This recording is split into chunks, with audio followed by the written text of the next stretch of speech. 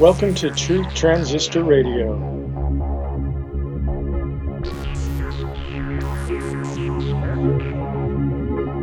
This is the most awesomest podcast of all time. I am your host, Rob Hendrick. This podcast is brought to you by Proverbs 16:18. Pride goeth before destruction. What? Oh, man. Welcome to episode 24 of my podcast. And today we are going to start a new series on just a Bible study, like a broad, I guess you could call it the big picture of the Bible. I did this on YouTube already, but of course those were all like 15, 20 minutes long each. And I'm going to do the same idea, the same thing, but in longer episodes, so I might go into more detail on each one. But yeah, so it's not going to be like a verse by verse from Genesis to Revelation. There's probably only going to be about 8 or 9 of these. So I basically, so up until now we discussed why I believe the Bible is true. Then we discussed the Mystery Babylon series by William Cooper, and then we got into apostasies, and then the true church. But then the question is, what is the message of the Bible? What does it actually say? And we're going to go through it and look at the big events, the big pictures, and read through it, the big story. We're mainly going to focus on the message of the Bible as opposed to, like specific doctrine that may not be, that may be secondary, I might mention if I think it's important, but we're not going to get into like covenant theology versus dispensationalism or Calvin, predestination versus free will or things like that. Or it's more going to be the big picture and the most important messages in the Bible. So today is going to be Genesis chapters 1 through 4. So there's quite a bit in there, but there's a major message that we can fit in an hour pretty easily. And so that's what we'll be discussing today. Something that I've been forgetting to bring up lately is my email. And feel free to contact me at any time if you have questions. You want dialogue, we can just talk through the email or something. My email address is truthtransistorradio@gmail.com. So feel free to send me an email if you have any thoughts, any disagreements on a podcast, any agreements, any questions, any prayer requests, anything like that. So I haven't been mentioning that in every episode, but I thought I would bring it up now again. So, just for fun today, in this kind of introduction section where I just talk about whatever, I'm going to give my top 10 sitcoms. So, if you want to give me your top 10, email them to me.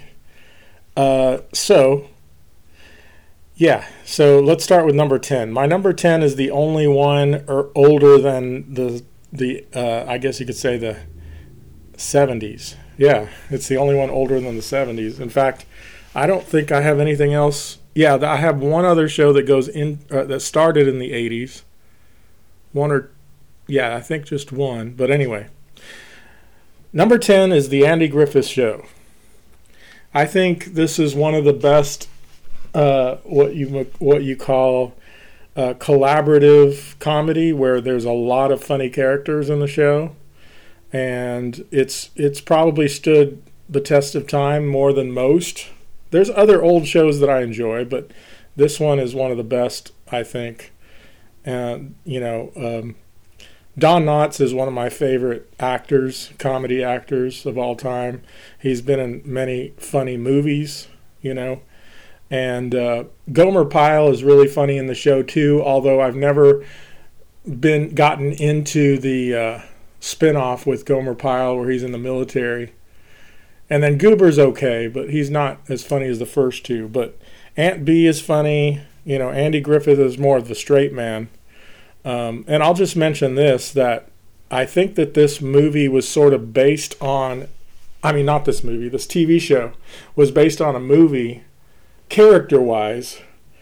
But of course, they're playing different people, but it was based on the same premise of character for Andy Griffith. And there was a movie called No Time for Sergeants that I really recommend. And I don't know if that's where he met Don Knotts or not, but Don Knotts had a really funny short part in that movie.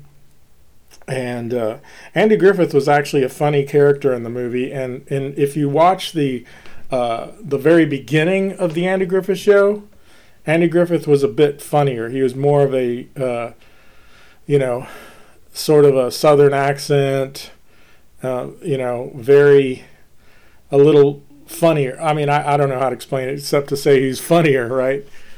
But I think Andy Griffith realized that it would be better if he was a straight man and let the other people be funny. And I think that's kind of rare in sitcoms now, because the star wants to be the star, and how dare anybody, take that place. But Andy Griffith was one of those that shows, the Andy Griffith Show, is one of those shows where the cast is, like, just about everybody in the cast is funny. So, yeah, that's number 10. Number 9 is The Simpsons. This used to be much higher for me, but I think that I think it's been overplayed. It's been overdone. They're still going for, what is it now, 30 years? Started in the late 80s, I think. And I was really into it in the 90s, but I guess in the last 20 years I haven't really watched it. So I don't know if it's still any good or not. But it's kind of gone downhill, down for me, just because I haven't watched it in 20 years. And when I do see it on TV, it doesn't really do it for me anymore. But there's some very creative episodes, like these Halloween episodes that are very strange and other things. So let me turn off my heater. Okay. So there's some very creative shows back in the olden days. The earliest shows are a little hard to watch because it seems a little cheaply made. But I guess there could be something for those that are completists not completists, but maybe some people liked that cheaper version in the first season or two. But I would say the prime of it was like the mid-90s. And, so that would be number 9 for me. Another funny thing to mention about that show is how the kids have been the same age for 30 years, and they even mention it. Like, I think there is one where, this was more recent, so this was actually something funny in a recent show where it was mentioned that Bart had been in the 3rd grade or 4th grade for like 30 years. And also in memory episodes, if you go back to the 90s and you have memories of Homer and Marge when they were in high school, it would be like 60s, like the 60s. And then if you had a modern show with memories, it would go back to the 80s or 90s. So somehow the timeline doesn't work, but it's a cartoon, so what can you do?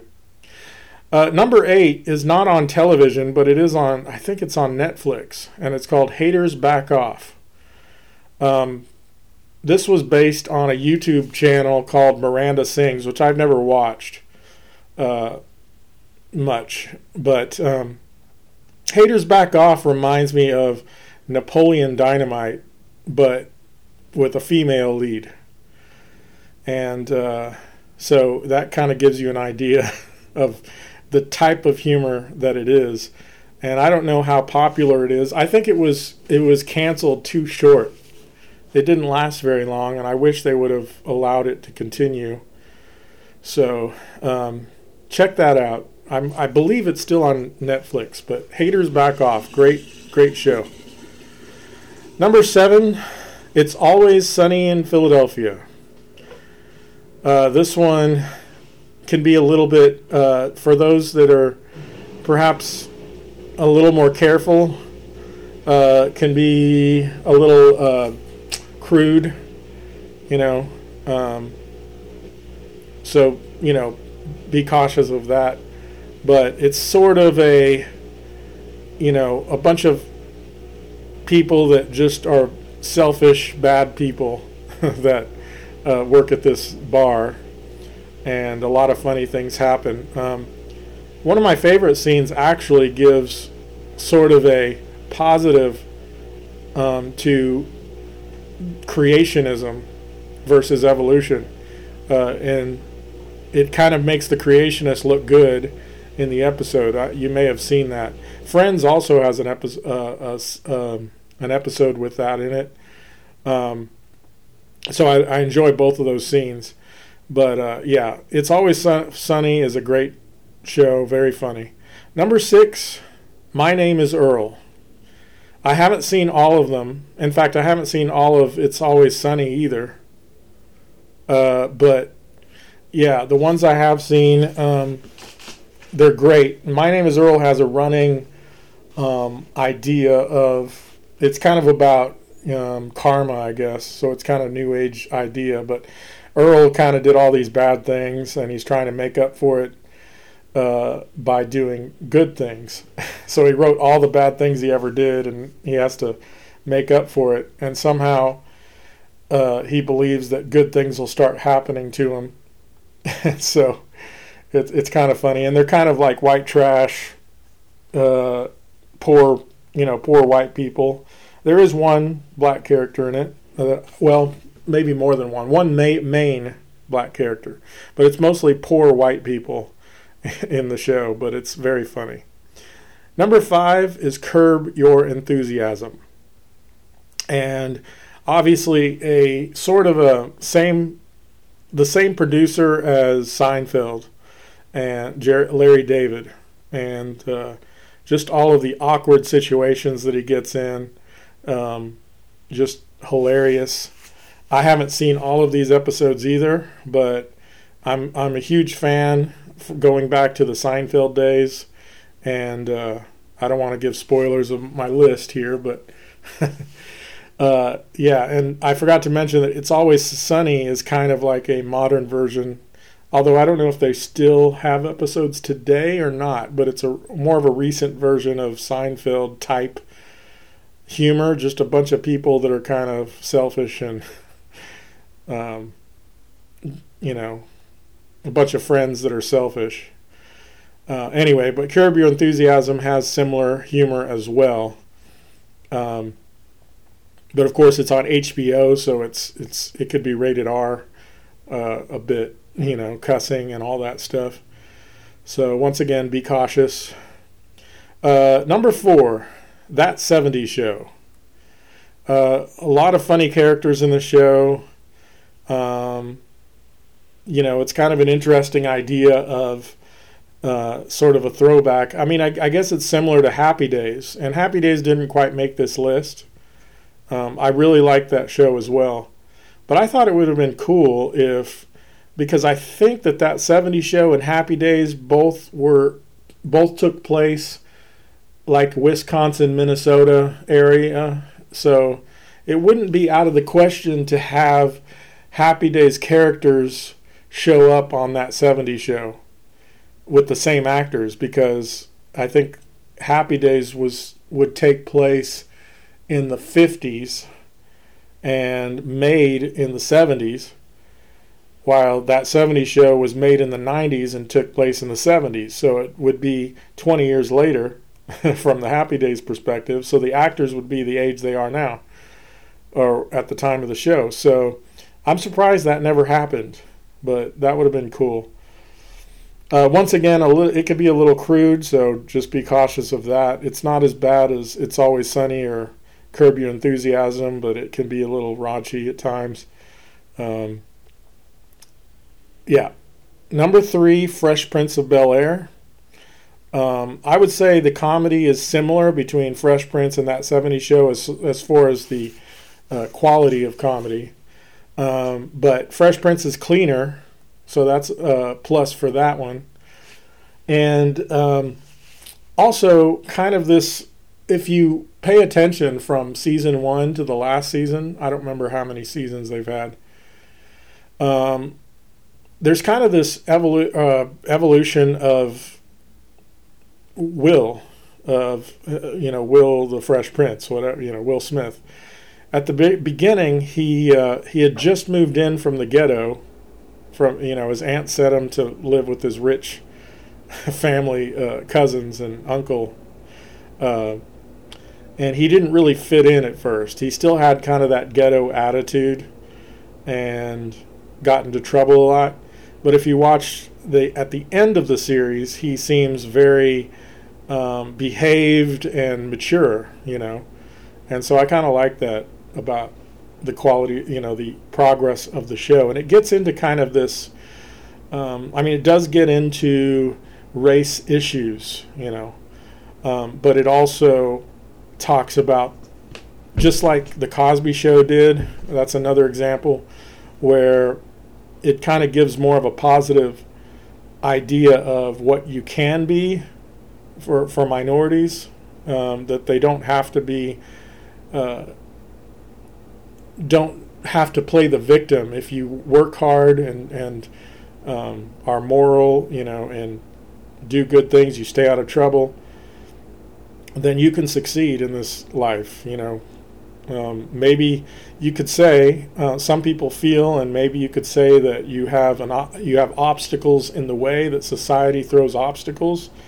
But there's plenty of examples of success by black people, and I think that is important to think about for anyone listening that might feel like a victim, that just do the best you can do. Be the best you can be. If you're young, go to school, work hard, get good grades. When you get a job, do a good job, and be a good person, Stay out of trouble. Don't sell drugs. Don't, that seems pretty obvious. But don't do anything to put obstacles in your own way. That's what I'm saying. And if you feel like society has given you obstacles, I am of the belief that there is racial profiling. So perhaps you have to try a little bit harder, to stay out of trouble. But do the best you can do. Don't put extra obstacles in your own way. You know what I mean? And I think that's kind of what the show Fresh Prince talks about. But it's also very funny. My favorite character in the show is Carlton. He's hilarious.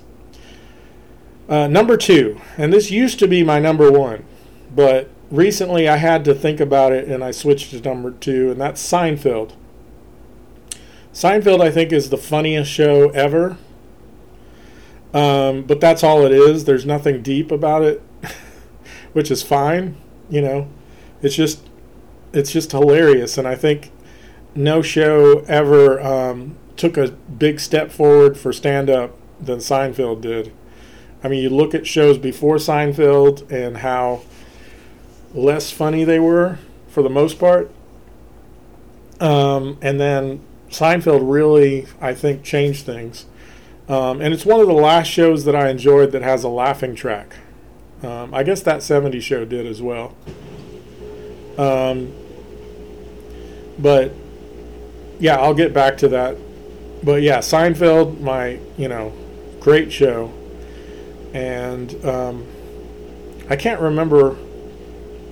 Well, I won't say much more. I'm almost at 20 minutes. The Office is number 1.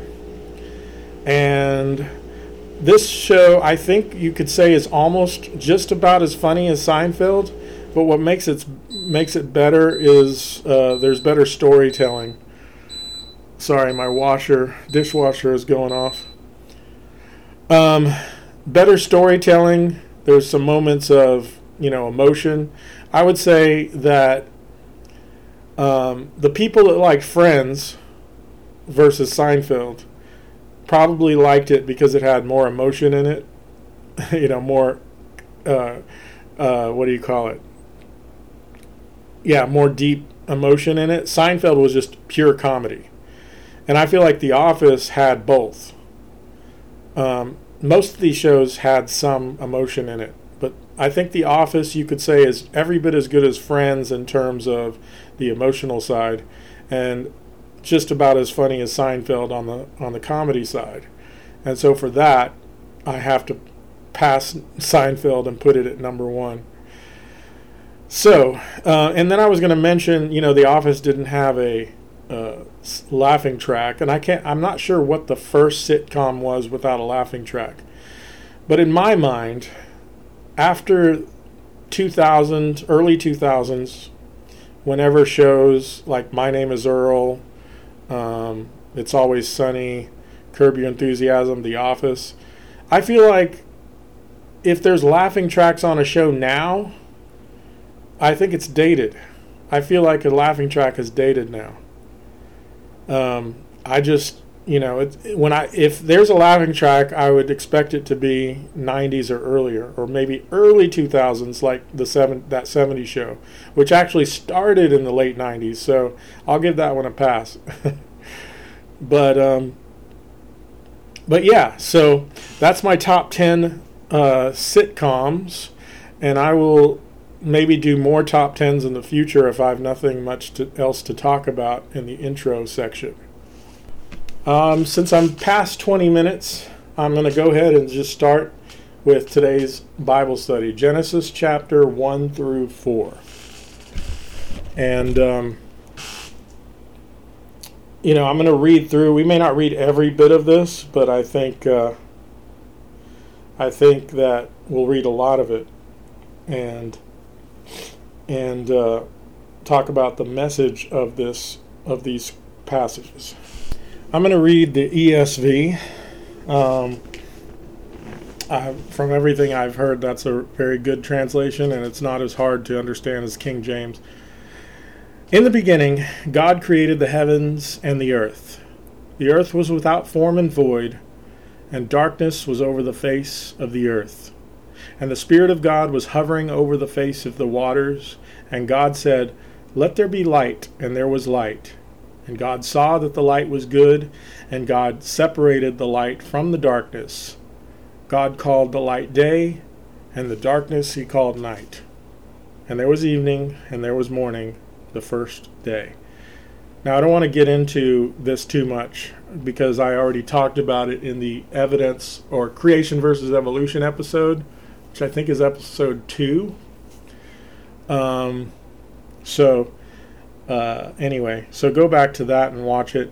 But the main point is that God created light and then separated the light from the darkness in day 1. Second day, God said, "Let there be an expanse in the midst of the waters, and let it separate the waters from the waters." And God made the expanse and separated the waters that were under the expanse from the waters that were above the expanse. And it was so. And God called the expanse heaven. And there was evening, and there was morning, the second day. I almost feel like I can just read through this because that says it all. Just reading God's word, I think the Holy Spirit can do the work, right? If I have anything to add, I will, but I'm just going to keep reading. And God said, "Let the waters under the heavens be gathered together into one place, and let the dry land appear." And it was so. God called the dry land earth, and the waters that were gathered together he called seas. And God saw that it was good.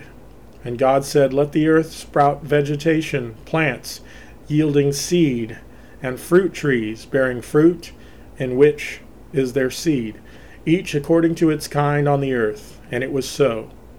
The earth brought forth vegetation, plants yielding seed according to their own kinds, and trees bearing fruit, in which is their seed, each according to its kind. And God saw that it was good. And there was evening and there was morning, the third day. And God said, "Let there be lights in the expanse of the heavens, to separate the day from the night. And let them be for signs and for seasons, and for days and years. And let them be lights in the expanse of the heavens, to give light upon the earth." And it was so.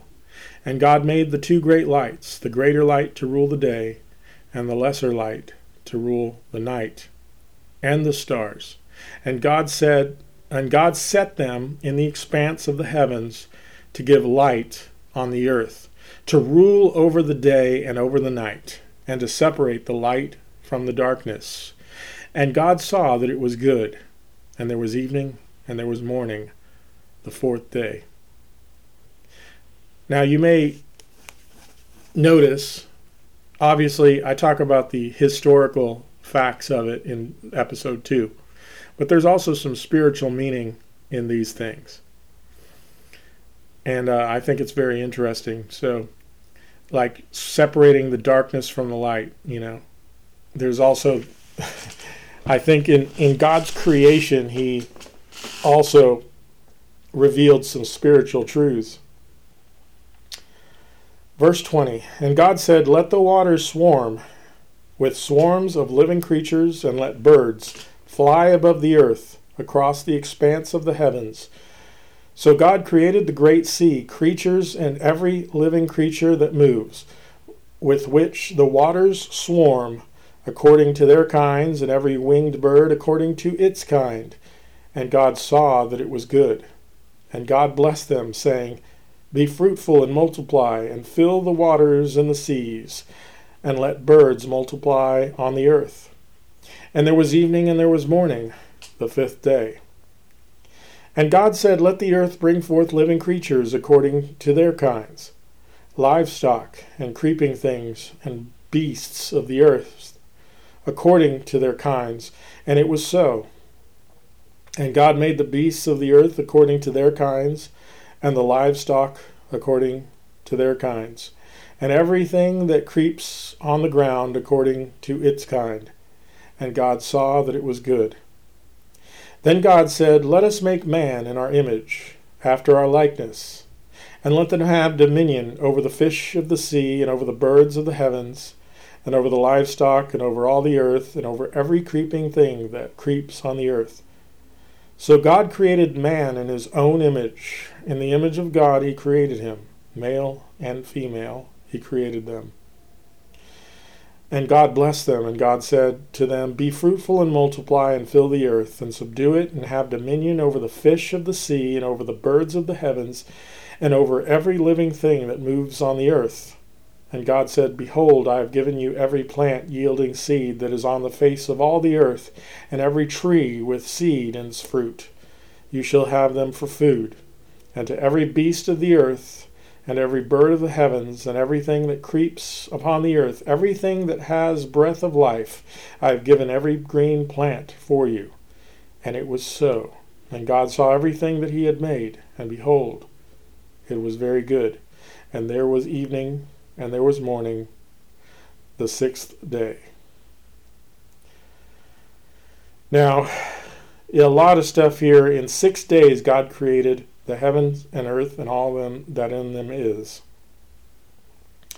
And I think it's amazing. And he said he created man in his own image. There's something special about man compared to the other animals. Chapter 2. Thus the heavens and the earth were finished, and all the host of them. And on the seventh day God finished his work that he had done, and he rested on the seventh day from all his work that he had done. So God blessed the seventh day and made it holy, because on it God rested from all his work and he had done that he had done in creation. These are the generations of the heavens and the earth when they were created, in the day that the Lord God made the heavens and the earth, when no brush of the field was yet in the land, and no small plant of the field had yet sprung up. For the Lord God had not caused it to rain on the land, and there was no man to work the ground. And a mist was going up from the land, and it was watering the whole face of the ground. Now I want to quickly state that some people say this is a second creation. However, I disagree. because I believe it's going back. And because it says there was no man to till the ground, and it says that no plant had sprung up yet. So I think he's going back to talk about having planted everything, but nothing had grown yet. And a mist was going up from the land and watering the whole face of the ground. Then the Lord God formed the man from an ape. No, it doesn't say that. God formed the man of dust from the ground and breathed into his nostrils the breath of life, and the man became a living creature. You know, I don't think this is a second creation, because it says no man to work the ground. And then all of a sudden it says, then the Lord God formed the man of dust. And the man became a living creature. And the Lord God planted a garden in Eden in the east, and there he put the man whom he had formed. Now where Eden is, I don't know. I'm not going to speculate here. And out of the ground the Lord God made to spring up every tree that is pleasant to the sight and good for food. The tree of life was in the midst of the garden, and the tree of the knowledge of good and evil. A river flowed out of Eden to water the garden, and there it divided and became 4 rivers. The name of the first river is the okay, we don't need to read all this part here, but it's pretty interesting. I would tell you, it tells a little bit about the rivers and the gold, the onyx stone, all this stuff. It's pretty interesting. It is the one that flowed around the whole land of Cush. Now, first of all, I'm convinced that the Bible was destroyed with not the Bible, sorry. The world was destroyed by a flood, 1600 and something years later. So where Cush is and what it looked like, I don't know. But before the flood. But Cush after the flood is Africa. Historians would verify that. So I don't know how different the landscape looked before the flood, but it talks about a river that went around Cush. So perhaps where the oceans are now were just rivers. So there might have been more land before that. So anyway, that's kind of interesting. And where Eden is, I'm not sure either. The Lord God took the man and put him in the Garden of Eden to work it and keep it. And the Lord God commanded the man, saying, You may surely eat of every tree of the garden, but of the tree of the knowledge of good and evil you shall not eat, for in the day that you eat of it you shall surely die. Then the Lord God said, It is not good that the man should be alone. I will make him a helper fit for him. Now out of the ground the Lord God had formed every beast of the field and every bird of the heavens, and brought them to the man, to see what he could call them. And whatever the man called every living creature, that was its name. When I was a kid, I drew a picture of Adam, and there would be like a lion. I would draw a lion, and I'd put like one of those, what do you call that, bubble quotes in my drawing, and I'd put lion, and he would point at the lion. Every beast of the field and every bird of the heavens, and brought them to the man to see what he would call them. And whatever the man called every living creature, that was its name. The man gave names to all livestock and all the birds of the heavens and to every beast of the field. But for Adam there was not found a helper fit for him. So the Lord God caused a deep sleep to fall upon the man, and while he slept took one of his ribs and closed up its place with flesh. And the rib that the Lord God had taken from the man he made into a woman and brought her to the man. That's probably why having a woman is like from, it touches man's heart because the rib is close to the heart. Okay, that was corny. Cancel the whole podcast. I'm done. I'm going to delete everything. No, I'm kidding. Okay, where was I? Then the man said, This at last is bone of my bones and flesh of my flesh. She shall be called woman, because she was taken out of man.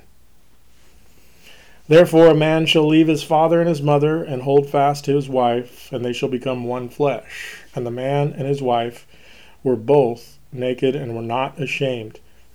Now Jesus refers to this passage. If you notice in the Old Testament, there are times where polygamy is allowed, that Moses allows divorce, and some of these things were, and according to Jesus, this was because of man's the hardness of man's heart that God allowed these things. Sometimes it is necessary because of sin. You could have an abusive situation, you could have adultery, different things like that, and sometimes it's not possible to keep things together, unfortunately. But the way God had intended it was for one man and one woman to get married and to stay together for the rest of, until one of them passes away. So, now, chapter 3. Now the serpent was more crafty than any other beast of the field that the Lord God had made. He said to the woman, Did God actually say, You shall not eat of any tree in the garden? And the woman said to the serpent, We may eat of the fruit of the trees in the garden, but God said, You shall not eat of the fruit of the tree that is in the midst of the garden, neither shall you touch it, lest you die. Now notice, Satan kind of adds to what God had actually said. He said, you shall not even touch it. That's kind of like legalism. God, all of God said was don't eat it. And Satan added, you don't even touch it. That's kind of like legalism. Now, I don't think it would be wise to linger around something that's forbidden, because that just adds to temptation, right? But the serpent said to the woman, You shall surely... this is what the woman said, sorry. So the woman added, Neither shall you touch it. So maybe Adam had told her that. It's probably a good idea, but it's kind of added to what God actually said. And also, Satan implies, did God say not to eat of any tree in the garden? So Satan's kind of adding to it, God doesn't want you to have any food. Which God only said one tree. So Eve corrects him and says, We may eat of the fruit of the trees of the garden, except for the one in the midst of the garden. But the serpent said to the woman, she said, Lest you die. The serpent said to the woman, You will not surely die, for God knows that when you eat of it, your eyes will be opened, and you will be like God, knowing good and evil. The King James says, You will be as gods. So when the woman saw that the tree was good and for food, and that it was a delight to the eyes, and that the tree was to be desired to make one wise, she took of its fruit and ate, and she also gave some to her husband who was with her, and he ate. Then the eyes of both were opened, and they knew that they were naked. And they sewed fig leaves together, and made themselves loincloths. Now, I want to stop here for a second. This was the first deception given by Satan. And what Satan, the serpent, said would happen, that they shall be like gods, or as God, and that they wouldn't die, but they would have this knowledge. This is the foundation of the Luciferian philosophy, which we went through in the William Cooper Mystery Babylon series, in my commentaries, in earlier episodes. So check those out. This is the foundation of false religion. And the first sin is when Eve ate the fruit, and then Adam likewise ate the fruit. They disobeyed God. This is the first sin. So the first religion led to the first false religion led to the first sin. Verse 8. And they heard the sound of the Lord God walking in the garden of the cool of day, and the man and his wife hid themselves from the presence of the Lord God among the trees of the garden. But the Lord God called the man and said to him, Where are you? And he said, I heard the sound of you in the garden, and I was afraid because I was naked and I hid myself. He said, Who told you that you were naked? Have you eaten of the tree of which I commanded you not to eat? The man said, The woman whom you gave to be with me, she gave me fruit of the tree, and I ate. Then the Lord God said to the woman, What is this that you have done? The woman said, The serpent deceived me, and I ate. The Lord God said to the serpent, Because you have done this, cursed are you above all livestock and above all beasts of the field. On your belly you shall go, and dust shall you eat all the days of your life. I think it's interesting because man was made from dust, and Satan seeks whom he may devour. So you could kind of look at that as Satan eating man, in a sense. I will put enmity between you and the woman, between your offspring and her offspring. That's kind of interesting that Satan has some kind of an offspring. But I think that the woman here represents God's people. This is kind of like a prophetic verse too. God's people is the woman's seed, and the seed of Satan is God. You know, the rulers of this world, or the people of this world, so to speak. And between your offspring and her offspring, and he shall bruise your head, and you shall bruise his heel. To the woman he said, I will surely multiply your pain in childbearing. In pain you shall bring forth children. Your desire shall be contrary to your husband. I've heard, I think other versions say your desire shall be for the husband, but he shall rule over you. In that context there, but he shall rule over you, means that she wants to rule over him. But he, man, who is a stronger vessel, will have power over her throughout history. There's there's been some female leaders, and it doesn't offend me. I'm not offended by a female leader, but it's just a fact that it's not because of Christianity or Judaism. It's just how things have always been, that men have tended to be in charge. And to Adam he said, Because you have listened to the voice of your wife and have eaten of the tree of which I commanded you, you shall not eat of it. Or I commanded you, quote, you shall not eat of it, unquote. Cursed is the ground because of you. In pain you shall eat of all the days of your life. Thorns and thistles it shall bring forth for you. And you shall eat the plants of the field by the sweat of your face. You shall eat bread till you return to the ground, for out of it were taken, for you are dust, and to dust you shall return.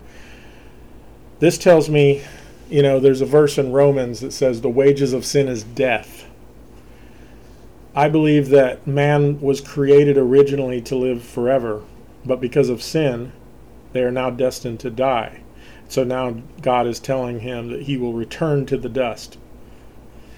The man called his wife name Eve because she was the mother of all living, and the Lord God made for Adam and for his wife garments of skins and clothed them. I want to go back and talk about how the serpent deceived, trying to say that, in the Luciferian philosophy, they believe that God lied to Adam and Eve and wanted to hold them in ignorance, right? But instead, that they could be as gods, and that there's so much you could, so much better if you just take this fruit that God doesn't want you to eat. He's trying to hold you down. Well, look at all these curses that have happened since then.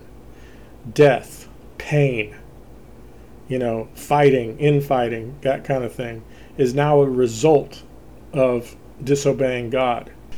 Now I'm going to take a break from and do a song here, and this is a song by a band, a Christian punk band called One Bad Pig, and the name of the song is Let's Be Frank.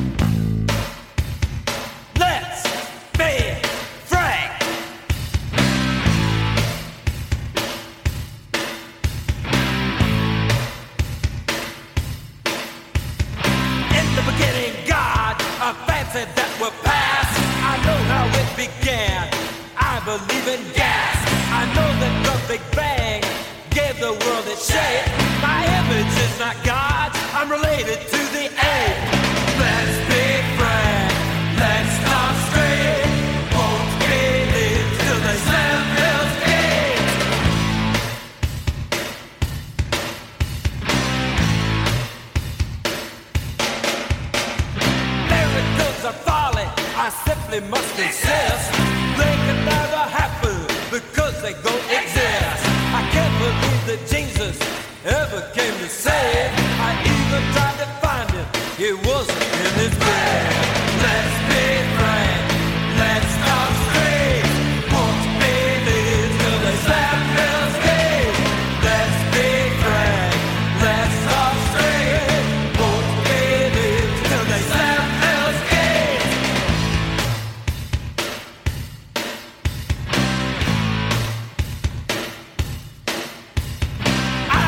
A savior, I'm doing very well. You ain't gonna stop me, I'm on my way to hell.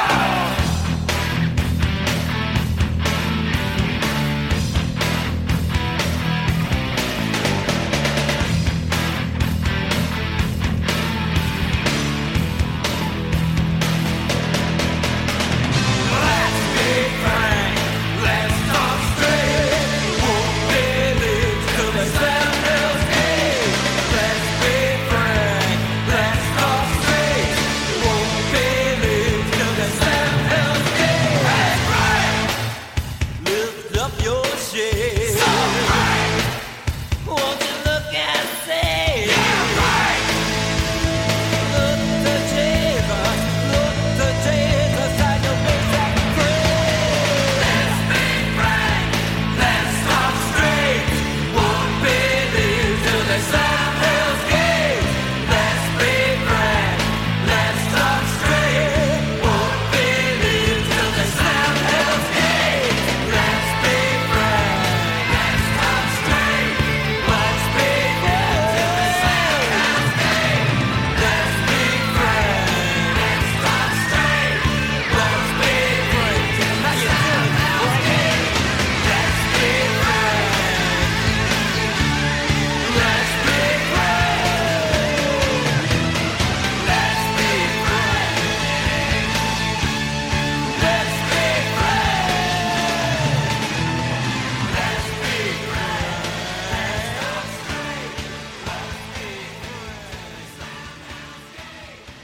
Once again, that's Let's Be Frank by the band One Bad Pig. You can find them on iTunes. I think it's only available as an album. You can't get individual songs, unfortunately, but if you're interested, check that out. Okay, I'm going to continue reading here now in chapter 3, verse 20, or 22, sorry. Then the Lord God said, Behold, the man has become like one of us in knowing good and evil. Now let us reach out his hand and take also of the tree of life and eat. Take the tree of life and eat and live forever. I'm reading this wrong. Behold, the man has become like one of us, knowing good and evil. Now lest he reach out his hand and take also of the tree of life and eat and live forever. Therefore the Lord God sent him out from the Garden of Eden to work the ground from which he was taken. He drove out the man and the least of the Garden of Eden, he placed the cherubim and a flaming sword that turned every way to guard the way of the tree of life. Now, I wanted to point this out. Why would God take away the tree of life? Is it because he hates them? No. It's because with the evil heart of man, I think it benefits us to not have to live forever. In fact, people were living over 900 years before the flood, and then after the flood it cut down to 400, and then later to 200, and eventually to where we are now, to where the max is about 120. On average, about 70 to 80 years. So this shortening of life minimizes the corruption we can do as, evil beings. With less time, I think we focus more upon, like surviving day to day, and perhaps being, more thoughtful about death and realizing that we're going to face God someday. So it does help. It doesn't get rid of evil, but it does help compared to living forever. And in chapter 4, I'm not going to read it all here, but there's the story of Cain and Abel, and just the first few verses actually. Now Adam knew Eve, his wife, and she conceived and bore Cain, saying, I have gotten a man with the help of the Lord. And again she bore his brother Abel. And now Abel was keeper of the sheep, and Cain a worker of the ground. In course of time, Cain brought to the Lord an offering of the fruit of the ground, and Abel also brought to the firstborn of the flock and of the fat portions. Now, this is the first time a lamb sacrifice is mentioned in the Bible. Later on, in Moses' book of Leviticus, in Leviticus chapter 1, it specifically says that the lamb sacrifice is to be an atonement for you. So this is very important. The firstborn spotless lamb, and Abel also brought. So I believe God gave this lamb sacrifice system to Adam and Eve, but we don't see that for sure. We see Abel doing it. And then it gets into the Lord had regard for Abel and his offering, but for Cain, his offering, he had no regard. So Cain was very angry and his face fell. And there's different views. The main view I've heard is because Abel's was a blood sacrifice and Cain's was a fruit sacrifice, but I'm not certain that that's the case. I think at the very least it was Cain's heart. There was something wrong with Cain's heart. Perhaps that he thought that his offering was like, look at what I gave you, God, kind of a thing. Whereas it's really supposed to be, I'm a bad sinner. Lord, accept this, please. Humbling, coming before God and realizing that you are a sinner. And I think this is also the difference between a religion and the truth. Most religions depend on how good you are. And oftentimes the spiritual leaders in such a religion are thought of so highly that, and if you go through the steps, you can be as spiritual as they are, right? But the reality is, we are all sinners. And if we have that attitude of being a sinner, and understanding, I think, Abel may have understood that what happened to the lamb is what he deserved, right? The lamb sacrifice was ugly. And Cain, although he was a bearer of fruit, so first fruits is a good thing, right?